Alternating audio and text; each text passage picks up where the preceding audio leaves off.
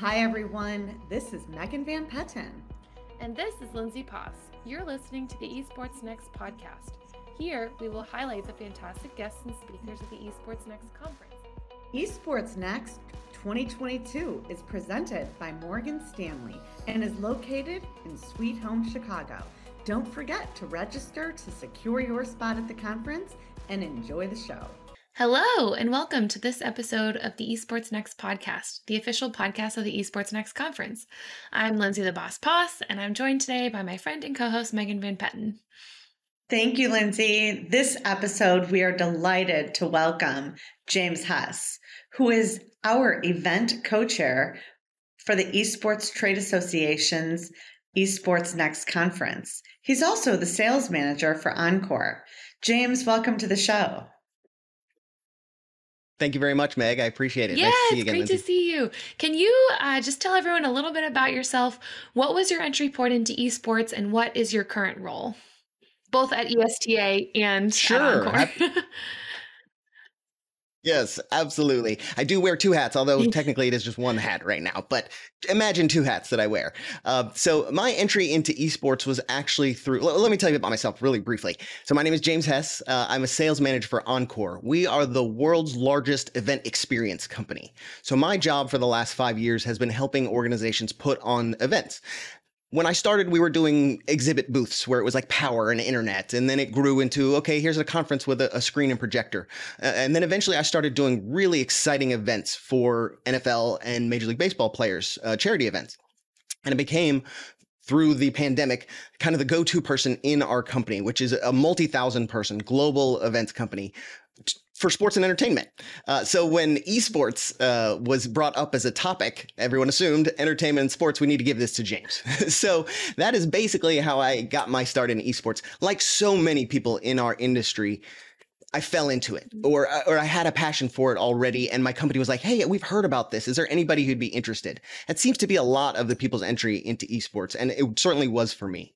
But it happened to coincide with the fact that I absolutely love video games. I have always loved gaming. My daughters, who are 10 and 12, we play Valorant together. We have our own website, teamcalypso.gg. You can go check us out. There's nothing there. It's just a coming soon website. But esports has become part of my whole family's daily routine. We watch a lot of live sports here, and esports has become one of those things that we put in rotation. Just as often as we do a Major League Baseball game or College World Series, we're watching the Valorant Challengers Tour. So I love esports because of my background, but I've gotten into it because, like so many other companies in the world, we're very interested in being part of it. Now, for the ESTA, I got a chance to be part of the ESTA because the person who was at my company left. So Encore had a representative on the ESTA board. He left. Meg reached out to another person who worked for us. And again, that is how I got involved in esports in general, but specifically the ESTA. And I was so lucky to be part of the event last year, the first live Esports Next in Chicago in 2021, that Meg invited me to come back and actually conduct this one. So I was a participant. I helped set up some of the equipment, and I made sure that Encore was a participant last year. But this year, I'm actually getting the chance to be the co-chair along with the amazing Sharon Gill, and I'm very excited about it. James, we're so happy to have you. You know, you in life, we all do our work and we all do our life, but when you have the kind of, passion that James has for what he does, it's just priceless, really. Tell us a little bit about being, the conductor now versus what you did last time. I mean, you're literally orchestrating. So tell us a little bit about the role and how you've, grown and what contribution you've made. I would say last year I was like a first chair, right? So I had an important part of the event, but really I was just reacting to what other people wanted. So you would tell me the plan and then I would help you execute it. This year I have become much more behind the scenes. And the great news this year is that we've learned so much from that first in-person event. It's not the first event that the ESTA has ever done, but it was the biggest and most impressive in-person event that we had done up to that point. And for this year, we learned a lot of quality of life improvements and things like that I'm very excited to implement. Things that are going to make it easier for the attendees to network with one another, which is the hugest benefit to this conference. And I say the hugest benefit, and that's just to me personally. A lot of people love to go and get the information from the panels. A lot of people love to go for the entertainment, whether it's to the Cubs game or the happy hour later in the evening at the WIT, or if it's the speed networking. Those are the types of things. Those are the interaction networking things that are a lot of fun. And then there's the panels, of course. But to me, it's everything that happens outside of the planned activities that is so valuable for a conference like this. Those are the types of interactions you cannot get necessarily in a virtual conference unless it's built like that, and certainly not just participating in a chat or something like that. It is a really crucial that you get in front of somebody and talk to them. So for this year, we're trying to make it so that there's as many opportunities for people to get in touch with one another and grow it. In fact, making money in this industry is something I'm incredibly passionate about because I want the industry to succeed. So what I've tried to do as the conductor this year is to make sure there's opportunities for people to see how to fund our favorite activities. Some of the panels are going to include things like that. Many of the participants and the exhibitors and the sponsors are people who want to help tournament organizers and non-endemic brands build a foundation in esports that can grow to the heights like professional sports have seen over the last 150 years. So building on that, and I just want to make a note here that I have heard so much about the WIT. So my expectations for the WIT are absolutely sky high at this point. I don't think I'll be disappointed, but almost everyone we've had on here has said, oh, the WIT, it's so amazing. Like, this had better be the coolest bar I've ever seen in my life. So if anyone... Sky high is a great word. It is sky high. It is the top of this. It is gorgeous. The views alone were worth the price of admission, which was part of the conference. So that was even better. You showed up to this thing and you had an amazing time and you got to sit with amazing people. That WIT event is spectacular. Now, you're probably going to ask me a question that I've already answered, so please go ahead. Fine. Yeah, I just wanted to point out there that that if anyone from the WIT is listening, I will not be tampering my expectations. They are through the roof. So we did talk a little bit about what you're passionate about and why monetizing the industry is so important, but I would love to pick at that a little further and ask you how you have been able to use your experience from professional sports and how you think esports might be able to use some of that experience. Like, what are the ways for monetization specifically where that's the same with professional sports and where it might be different for esports? Because obviously there's a whole new opportunity with the industry that you're in. So that is an amazing question. It's exactly what I hope every customer asks me when they call me for the first time, because I want to tell them about this. So I read that the first hybrid event was a 1911 football game again from Kansas playing Missouri. There was a telegraph set up and they would had a giant picture of a football field, and the telegraph wire would come in and say what the last play had been. And somebody would go up there and move a little shape up to wherever that was. That was over 110 years ago. So that was the first hybrid event. That was the first. There was an in-person event and then there was somebody watching it on the other end. If we can explain to people that esports is not a new concept, watching people play games who are better than you at that game is something we have been doing for more than 100 years. And getting that to people who cannot be there in person is a huge part of it, obviously, because we want to grow our fan base and we don't want to be limited to even these amazing purpose-built arenas, like, you know, the people on the WIT, the Surge Interactive Stadium that's coming to Chicago, or something like Esports Stadium Arlington. Those are going to be amazing purpose-built stadiums, but that's not enough, because just like every professional sports game has an online component, whether it's broadcast TV or whether it's streamed, there is that broadcast component that allows for advertisers, that allows for people who are at home to watch an event that they couldn't be otherwise part of. And we're in a huge advantage in that we can actually bring people back into the game during the event. So the NFL, when they have tons of advertisement for like Play 60, which is their charity, where they help, you know, kids get outside and be more active. We can actually bring those kids into the game that they're playing while the game is going on. So let's say you're in the middle of an amazing Valorant tournament and Riot Games comes in and advertises, hey, here's how you download Valorant for free. Come play with these people, or something like that. So there are huge advantages for esports over traditional sports by still using that kind of traditional sports model. The most value that the industry is bringing to people looking to make money in the industry right now is sponsorship and merchandising. Right now, those licensing fees that the NFL gets or gets from their broadcasting partners is not something that is in this industry. Esports is also very unique in that IP is owned by Riot Games or Epic Games or Microsoft, not football, not stick and ball sports. Those are owned by nobody, and anybody can start a tournament and play it. But that is not the case in esports.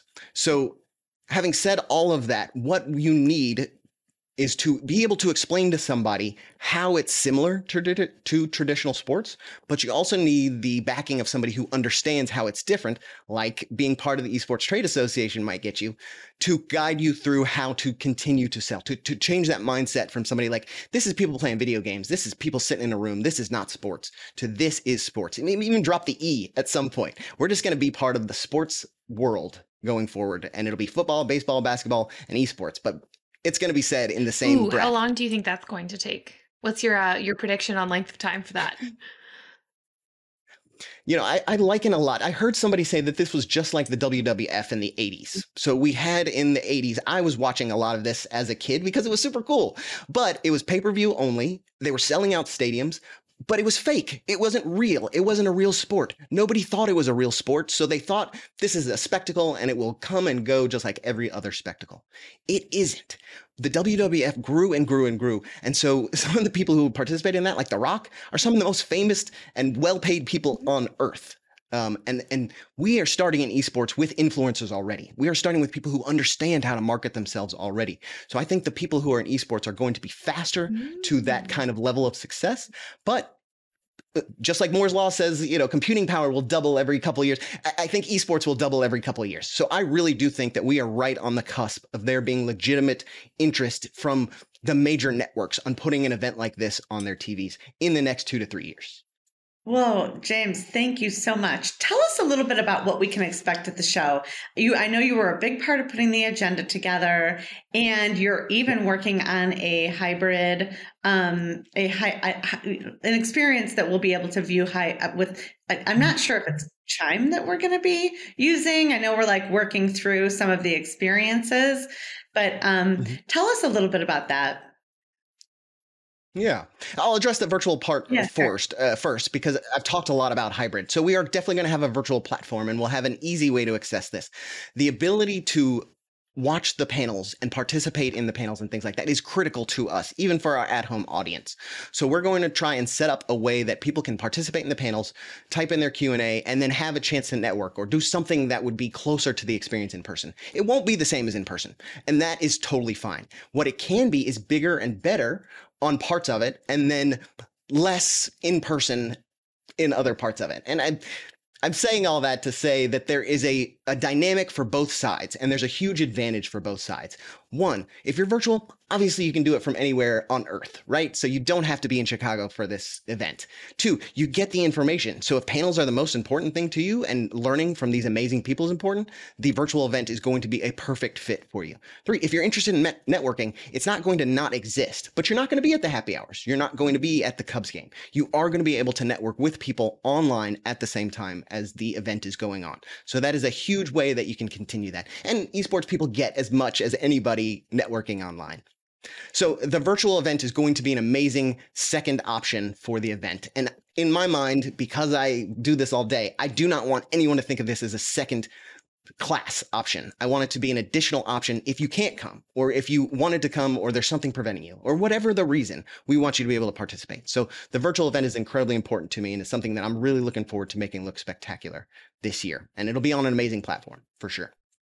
The event itself, you're right. The agenda this year has become so important because we found out a lot of things last year. The really important stuff was the time that people got to spend learning from amazing people and then discussing those ideas afterwards. So we tried to develop a group of topics this year, like funding your favorite activity. We tried to grow topics from last year. Like last year, we had women in sports. This year, we have a full diversity and inclusion panel. We are talking about topics that are interesting, like gaming and how to fund them and things like that. So there are topics this year, not just like, hey, we had FaZe Clan there last year talking about how they set up partnerships, which was amazing.